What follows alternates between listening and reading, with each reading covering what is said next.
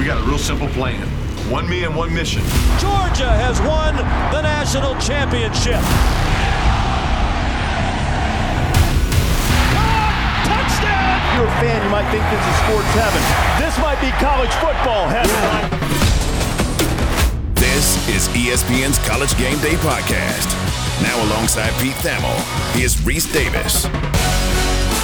Another day, another report that the Pac-12 is closer to its media deal. And media days everywhere. Pete Thamel is there. This is the College Game Day podcast for Tuesday, July 18th. Reese Davis and Pete Thamel here. Pete in Nashville.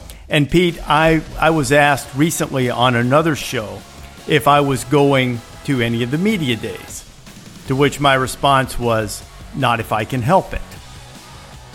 So, and the reason was, then I went on to say that pretty much, I'll just tell you right now, here's what you've heard, because you've been to all the media days. I think this is what you've heard. It's great. This is always a signal to me in the offseason that football is back. I think it's been the best offseason we've ever had. We've got a great culture. Guys have really bought in. Tremendous leadership in this offseason program. If I'm being honest, maybe we had some guys that had their own agendas last year, but now we've got a new strength coach, and he has been amazing. We're bigger, stronger, faster than we ever were under the guy who just left to go to the NFL or one of our rivals. We were weak under him. I mean, basically, we were squatting the bar with that guy.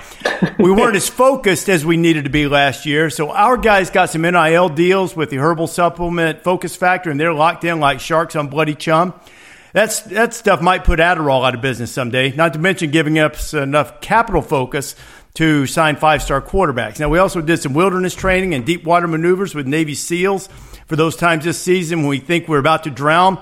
We'll think back to the time we had a 100-pound weight vest on our back and had to tread water for 4.5 hours. So we'll stay in the fight, and we'll be where our feet are, even if our feet are in the water. Now, I know you guys are going to ask about the guys that have had some off-season missteps, and university policy won't allow me to talk about that, but I feel good about the chances of seeing him if he does everything he's been asked to do to try to get back on the team. That, and he ran a 4.37 yesterday, Coach told me. I couldn't be out there, but I heard about it from our new strength coach. All credit to him. We have everything we need to be successful at insert the name of my current university employer here, because we have great alignment. I mean, we're aligned. We're aligned from our president, our AD, coaching staff, players, parents, fans, concession stand vendors. We are so aligned that chiropractors in our town are going out of business. So, I mean, look, we compete in the toughest conference in America. I mean, but never mind, I was in a different conference last year and said it was the toughest. But this time I mean it. Our schedule doesn't do us any favors. But that all said, I can't wait to get started. That's pretty much what you've heard, isn't it? Something like that? Well, I'm glad I have 2 more days left at SEC Media Days because it's only 4 days long. So we're at the halfway point here. And I feel like I could just take a transcript of what you said and put my byline and the dateline of Nashville on it, and then we should be good. So thank you for really getting me fired up for tomorrow. I know. The funny thing was I did a much shorter version of something like that, and immediately my phone buzzed. This was prior to Big 12 Media Days, and it was Lance Leipold. And Lance goes, well, I guess I'm not even going to bother to go to media days now. And I said, well, give them something better than that. Then give them something interesting. But no. Lance had a nice tie on. It was good to see Lance. Yeah, we talked about how Trish Ferguson violently picked a nose hair from him at the NFL draft. It was like I almost called him an assault. Trish Ferguson's our game day makeup czar. You know what she calls it when she has to work on your nose, right? No. She'll say, bat in the cave. Oh. She'll tell you you've got a bat in the cave, and she's got to do some maintenance on your nasal passages there. She didn't tell Lance. She just dove in. It was like, whoa. Oh, that's beautiful. But you know what? Yeah. The truth of the matter is I was doing some work in my office, preseason work today, and the whole time, while I joke about it, make fun of the coaches for all of the cliches, and our culture's great this year, and it sucked last year, and blah, blah, blah, I had the media days thing going. And, I was listening to all of it, too. And it is a great signal that football is here. Yeah. Well, I enjoy, for my job, having to be in touch with just a lot of different coaches in a lot of different corners of the country. There's some good FaceTime available. Occasionally get to have a cocktail or two with the coaches and maybe share a bit of barbecue. So For me, grinding it out here. I mean, Clicheville. It's been good. No, I look, like, it was interesting today. I think here at SEC Reese to dive in a little bit.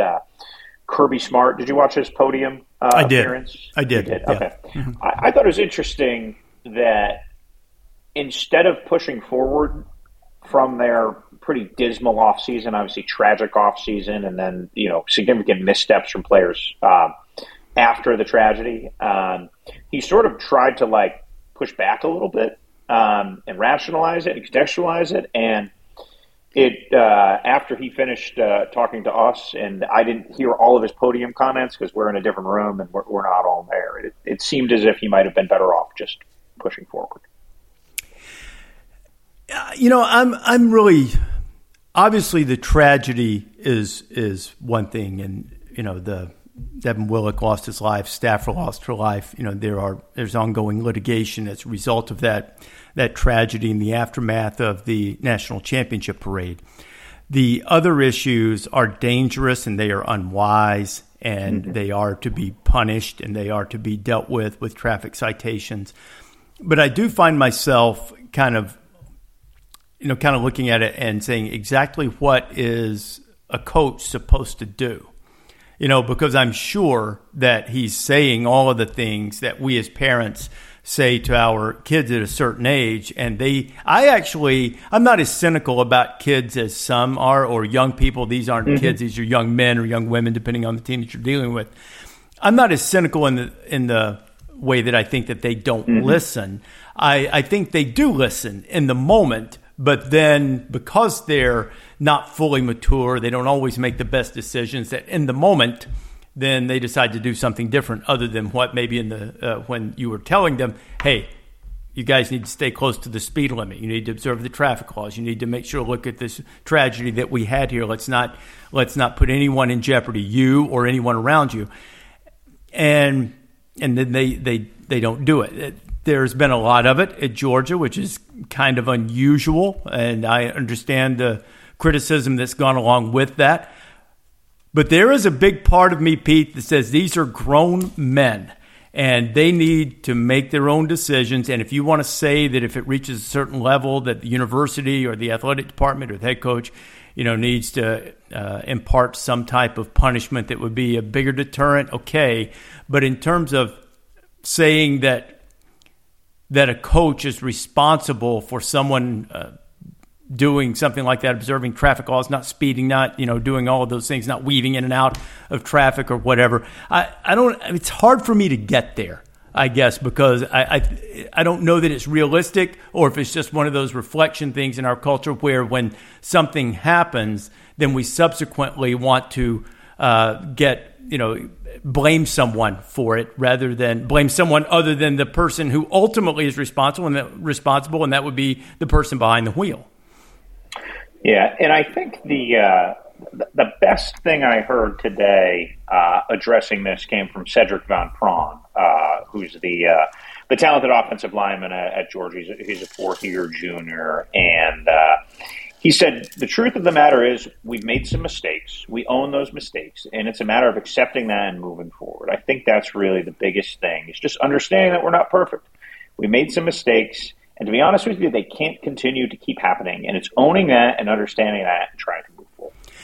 I thought that was the right tone, considering this has all been magnified because of the tragedy, and I thought that was that was like it was like the perfect pitch in sort of addressing this, moving forward, acknowledging mistakes have been made.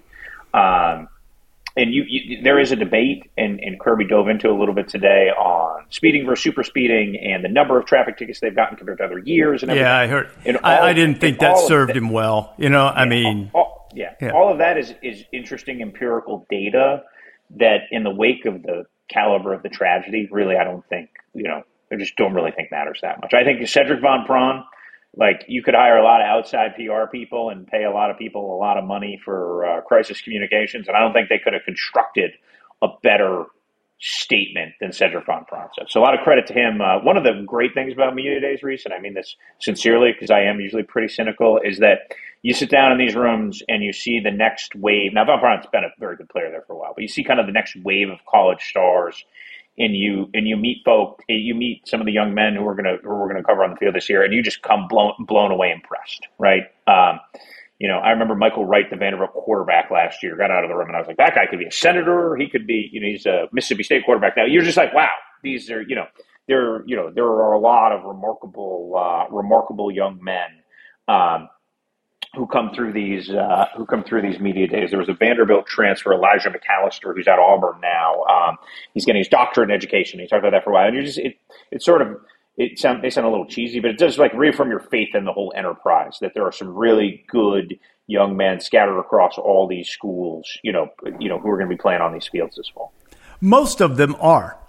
Yes. But it's sort of the human condition that we are drawn to the tragedy, to the scandal, to whatever. But the great majority of the guys that we get to meet are really impressive. They have a variety of different interests. Their personalities have run the gamut of everything you could imagine. But they're fascinating dudes who pursuing something that's really difficult to do, and they are impressive people, and most of them are have some pretty significant interest outside of football, and that makes them also fascinating to talk to. So it's I think it is easy to say I think anytime you hear somebody say these guys, then they aren't. It's an overgeneralization, and they're not really going to make a good point in their argument. These guys only care about NIL. These guys don't care about the speeding law. These guys don't care about this, that, or the other. You're losing the argument because it's always a minuscule fraction of the players who are involved in something that either they make a horrible choice or have something tragic happen to them, or just have an error in judgment that hopefully doesn't turn out as serious. But it's not the majority of the players. The majority of the players are really impressive young people who are really talented athletes, and they're good students, and they're good family members. Not all of them, just like any other walk of life. There are good people, bad people, or there are selfish people and giving people.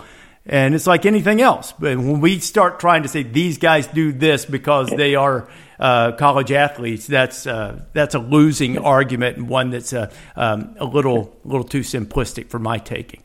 Yeah, it's the counter, the polar opposite to when people typecast the media. The media does this. The media it's the same thing. It's like putting us all in the same tent.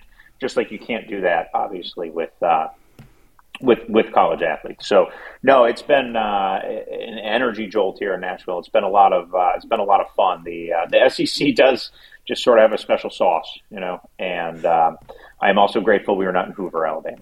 I like Hoover. Nothing wrong with Hoover. I like Hoover too. I just don't know if I want to spend 4 days there compared to Nashville. I don't think that's some hot take or some big diss on Hoover. I think I'll twist it into something sort of like the Georgia fans who somehow have decided you guys always twist it. That I think that you media guys that I think Georgia's going to go 7-5. I mean, I can't wait to talk to Kirby and say, do you realize what you've done? You've taken this woe is me, old school cartoon reference, bad luck schlep rock fan base waiting on something to anvil to fall and hit them on top of the head. And now all of a sudden, because you say until I see the quarterback play, I might pick them second or third to start the preseason. But if the quarterback plays well, I'll almost certainly move them back to number one. That's like the biggest insult in the world, and I've got them going to the Astro Bluebonnet Bowl, which doesn't even exist anymore. Yeah, I have to say that the notion that you perpetuated months ago on the pod, and it has come to fruition about picking Michigan number one. I generally agree with the bones of that decision, right? Like, they have a proven quarterback, they have a proven offensive line, they have a really strong, proven defense coming back. They have a Charmin soft out of conference schedule. Again, that shouldn't matter going forward, but I don't see them being threatened imminently at any point early in the schedule. So yes, picking on poor old Georgia. Georgia just overlooked. And if Carson Beck plays well, everybody, including me, will move them to number one quickly. But I don't think it's unreasonable because Kirby said at media days that Carson Beck was ahead in the race for the number one quarterback spot right now. And one thing that has been brought up that I guess we can fully share now is that Carson Beck at one point was ahead of Stetson Bennett on the depth chart. JT Daniels got hurt. They were about to play UAB. And the plan was, early in the week, as I understand it, Carson Beck was going to start. And if Carson Beck had played well, now maybe Georgia goes on and wins the last two national championships anyway, but if he had played well, it's entirely plausible that Stetson Bennett never really gets his shot. Instead, now he's impressing with the Rams and doing well in camp, and he's got 2 national championships on his resume too. The issue with Carson Beck then wasn't that he wasn't talented. It's just that he looked really, really young in practice. And at that juncture, then offensive coordinator Todd Monken perhaps didn't have all the confidence in Stetson Bennett that he ultimately would have. But he had more confidence in Carson Beck, at least that week in practice. From what I understood, Beck looked really, really young in practice, and Kirby said, let's let a guy that I know can get us through the UAB game. And then Stetson balled out and sort of took off. And then the rest, as they say, is history. And now Georgia fans, as a result of that, now believe that you're insulting them if you say they're not kings of the universe for all time. Another day is here, and you're ready for it. What to wear? Check. Breakfast, lunch, and dinner? Check. Planning for what's next and how to save for it? That's where Bank of America can help. For your financial to-dos, Bank of America has experts ready to help get you closer to your goals. Get started at one of our local financial centers or 24/7 in our mobile banking app. Find a location near you at bankofamerica.com/talktous. What would you like the power to do? Mobile banking requires downloading the app and is only available for select devices. Message and data rates may apply. Bank of America N.A., member FDIC.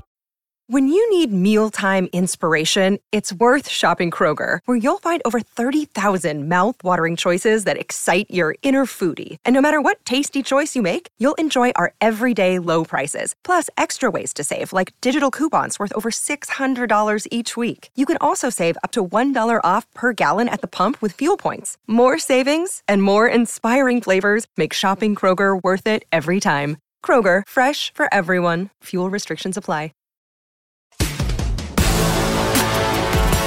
Do you know the last school to three-peat, Reese? I do. Yes. Minnesota. Yes.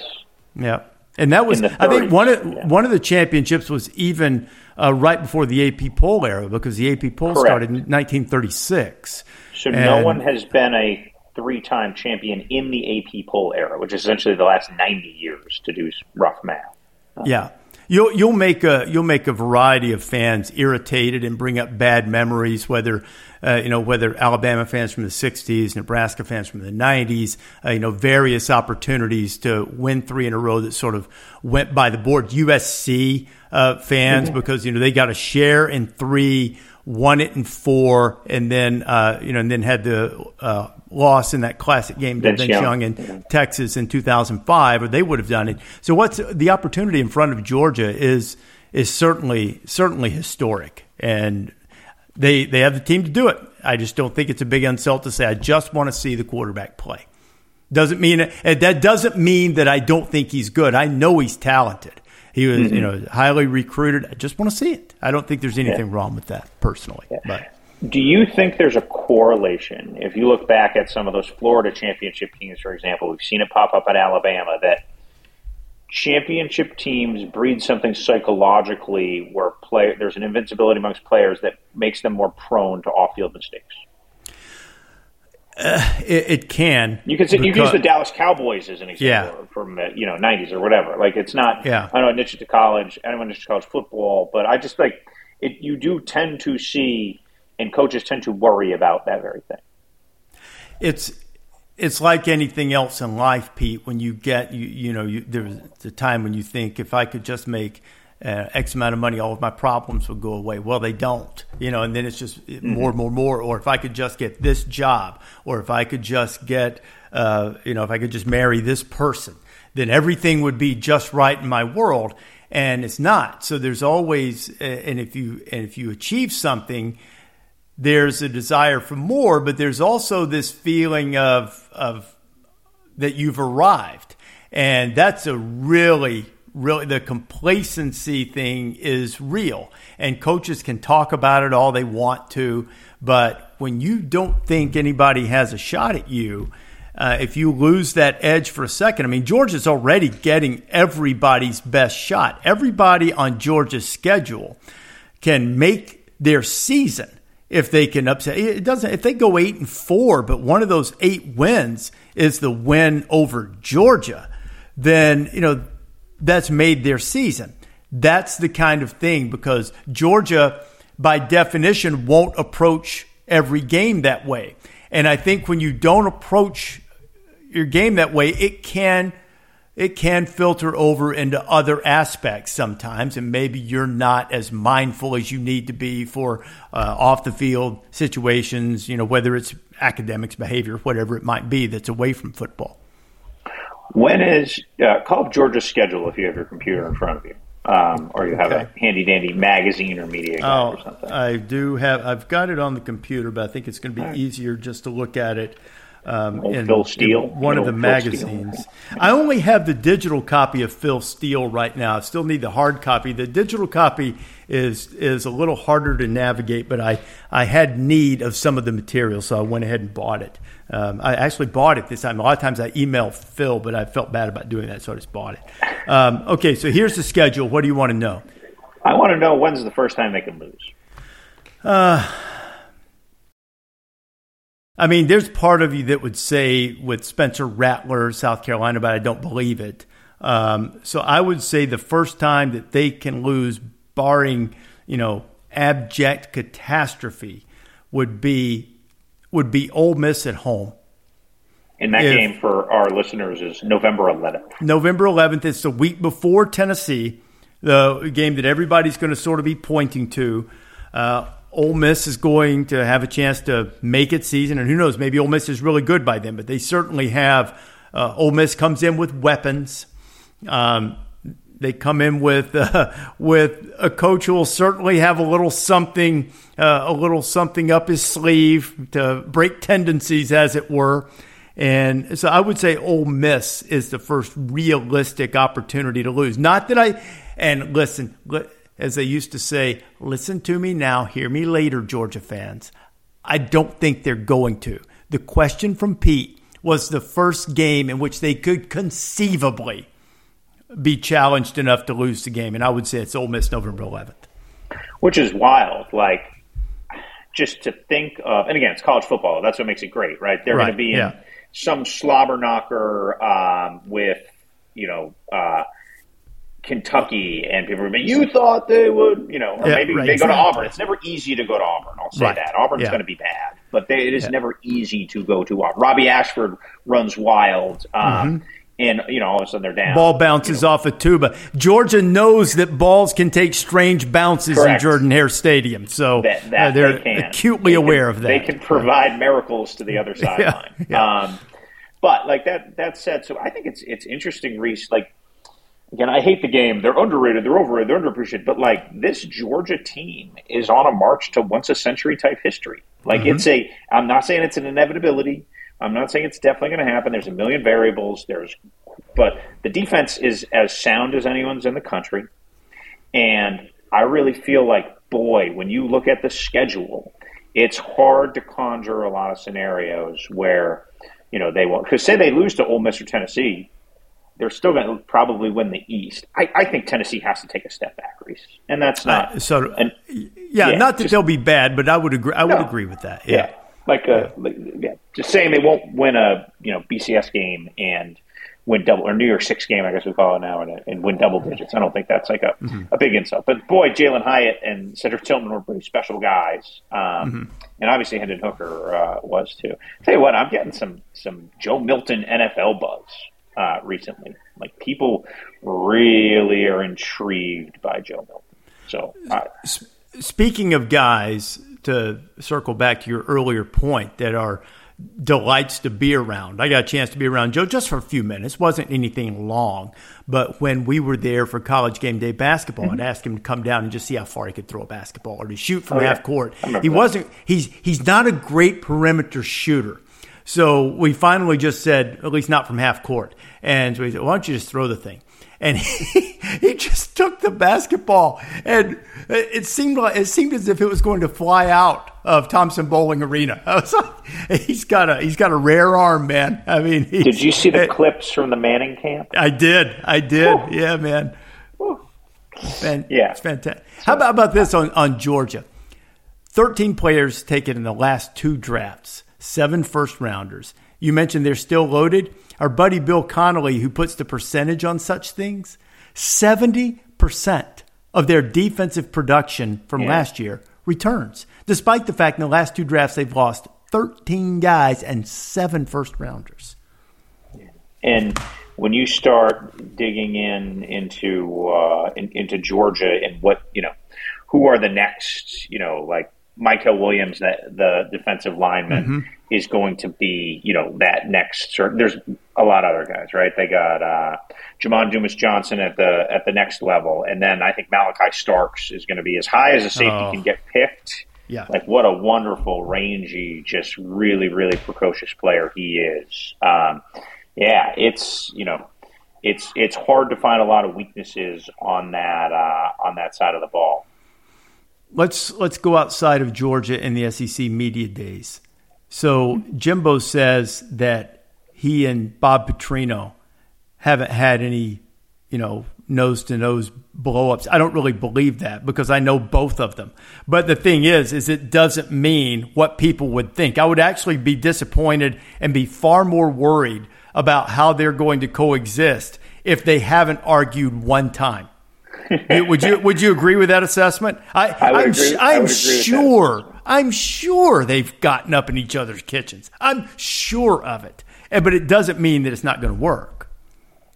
Yeah, I think we'll really learn a lot about that relationship, Reese, when they have 3 3-and-outs in a row.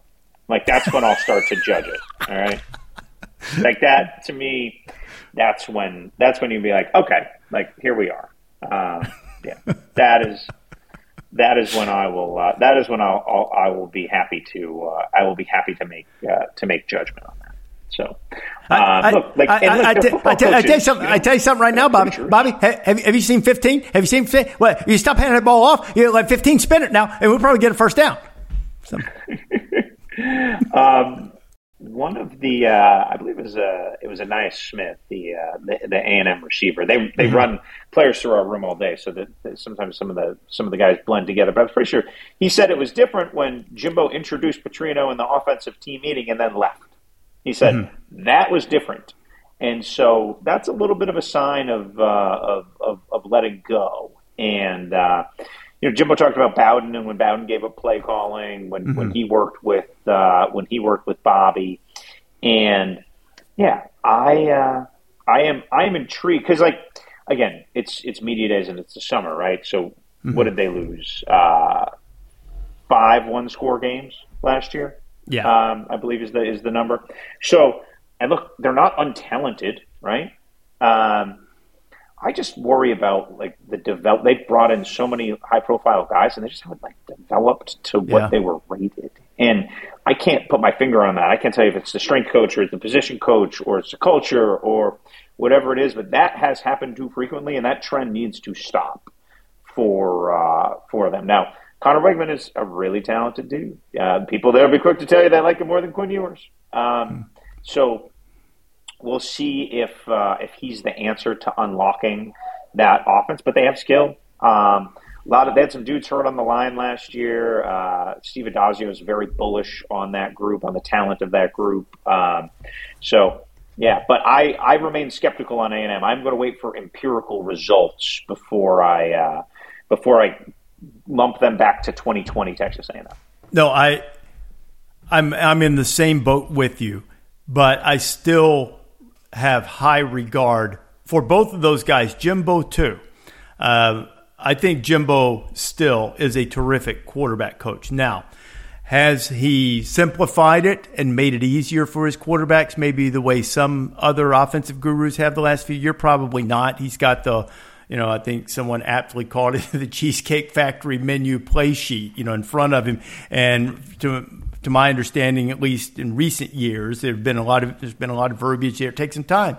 You even look back at Florida State prior to Jimbo getting there when Bobby Bowden was calling the plays, and then in some of Jimbo's time there, guys waited their turn and they sort of learned the system and then they excelled later.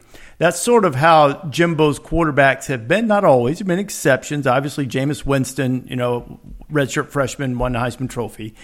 But a lot of times it's been guys who've sort of come along and developed, and it's a little bit harder to do that in college football these days, and the offenses have changed, and Jimbo recognized the need, and probably there's so much administration for a head coach to do now, especially at a place like Texas A&M, that he brings in another guy who's just despite what happened at the end at Louisville, that throughout his career has been an exceptional offensive mind and really great knack for calling plays at the right time. And, is it a gamble? Could it implode? Of course it could. But it also has a chance to work really well. So it's because both guys are tough and they're really, really smart offensive guys. The real question is going to be, as you said, 3 and outs. If you have a game where you score 16 points and 1 touchdown, do you get stubborn? Do egos get involved? All of those types of things that also can happen. That'll be the real test of it to see how it works. Let's wrap a bow on A&M on this. One of the most interesting macro questions of the season are, if A&M continues to regress, do you know what Jimbo's buyout is if he's fired after this season? It was like 80-something last year, so I've got to assume it's probably in the high 70s. Is that right? $76 million. That's pretty good, right? That's a pretty good contract. No. I meant a good guess. A good guess. Yes, very good guess. Yes, obviously. Very good guess. So he's in the he's well protected, as they say. But it's interesting, Reese. Right? This is professional sports now. No one's making any bones about it. So if the operation is regressing, is that too big? We'd immediately say yes. But I'll tell you what. I spend all these years writing these hot seat lists and predictions Arizona State can't afford $15 million for – well, they did. UCLA can't afford this. Well, they did. Auburn can't pay – well, they did. So, that's an outlandish amount of money. But could that be the new boundary? I don't know. I still think it's too big. But boy, they really want to win there, and they've got a lot of money. So it's I hope it doesn't happen. We want to see people win games and not get fired. But I think it's pretty fascinating. If they can beat Miami, which is week 2, they've got a real shot at going into a pivotal 2-week stretch, home against Alabama, road against Tennessee, going into that 5-0. They've got Auburn and Arkansas, and I'm not, Arkansas, veteran quarterback, but they're replacing a ton around him. They've got a shot. I think if they could, they got a shot at going in there at 4-1, 5-0, and then the real test will be those first 2 games in October to see where they really are, I would think. So it'd be interesting if they lose to Miami. And again, Miami's gotten better. Obviously, Miami scored 9 points in that game last year, or something pretty preposterous. They obviously have a change on that side of the ball and a good quarterback. It will be the. That game's in College Station this year, right? They won it at Miami last year. No. It was in College Station last year because GameDay was supposed to go there. It's at Miami. That's right. That's right. It is at Miami. So, and that's you hope that's the kind of game Miami fans show up for. I think it will be. I hope so. I think there's an event. I know they were disappointing last year, but I do think there's still some positive vibes around Miami with changes on the coaching staff, and they want to see it work. So, and that'll be early in the season.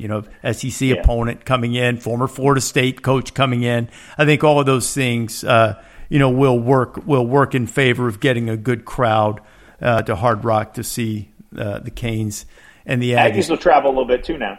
You know? Yes, they will. Yeah, they'll say howdy to South Florida for sure.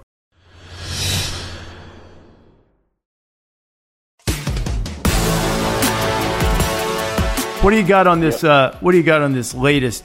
I'm sure the sources are saying the Pac-12 about to get a media deal done. How many times is anyone keeping a running count of how many times we've done this on the podcast? Pac-12 media deal's about to come. It's imminent.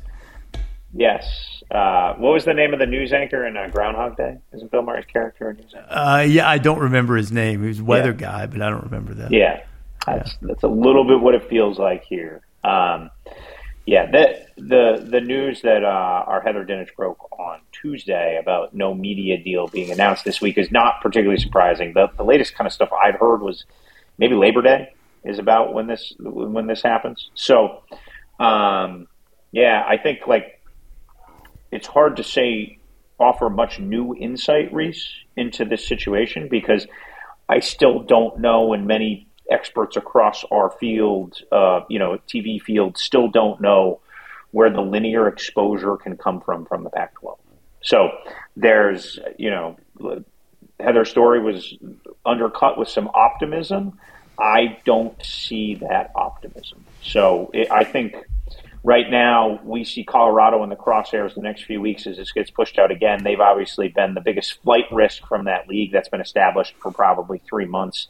They met in person at a neutral site with the Big 12 in early May. When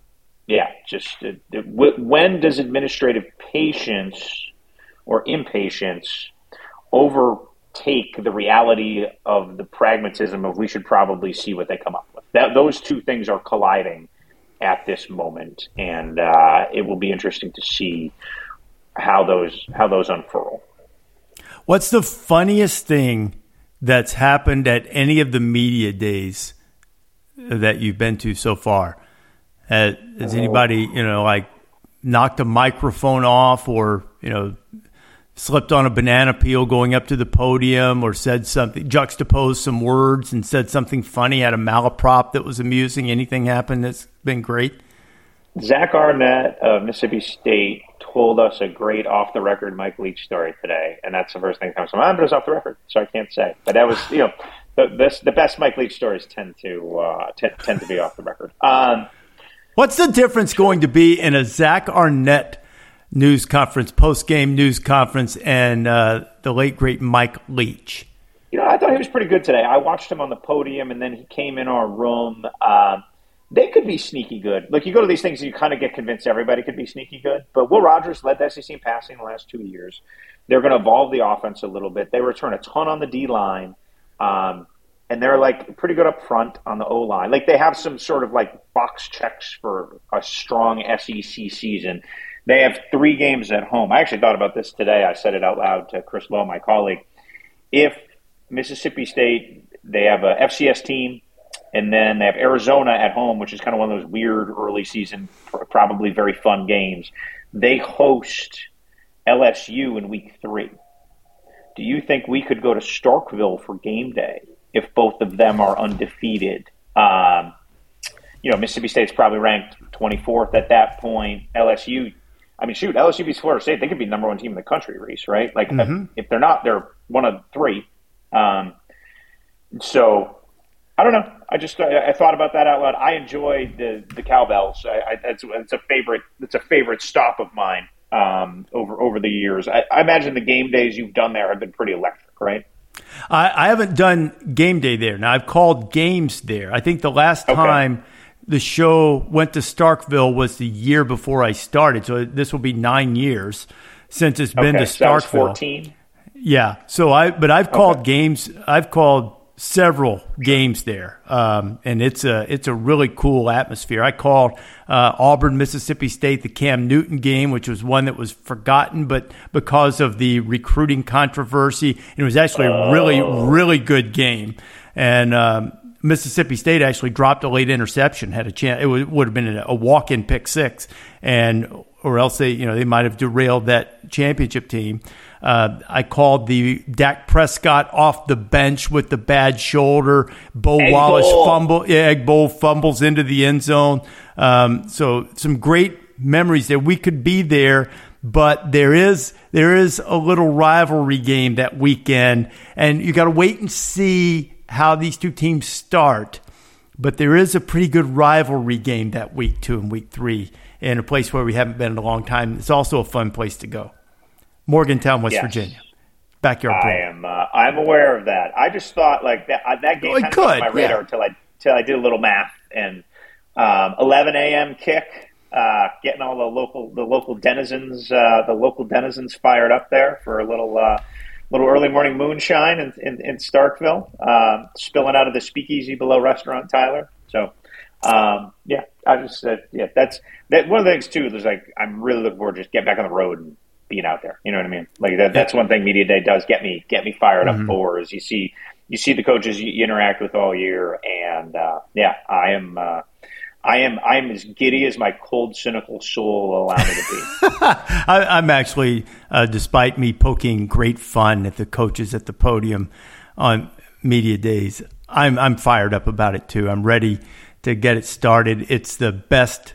It's the best regular season in sports. Obviously, it's the sport I enjoy more than any other. I love college basketball too, but this is the thing. There's nothing like it. The Saturdays are so rare. The atmospheres are just tremendous, and with all of the consternation over the various issues, none of it matters or cuts into the enjoyment of being on a campus for a huge game on a Saturday. There's just nothing like it, and it'll be great when it starts. It'll be great when it starts.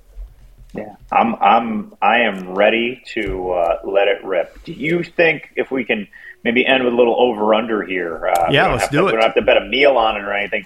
Do you think foot hits ball first, and we have our first game day wherever that location may be, first Saturday of the season? So week 1, we'll have a game day week 0. But let's just say but it's going to be a studio, but first road show. Yeah. Do you think the Pac-12 has a announced television contract, or we have our first full throttle game day? I'm going to say game day. I'm going to play the odds. I ain't going to bet against you.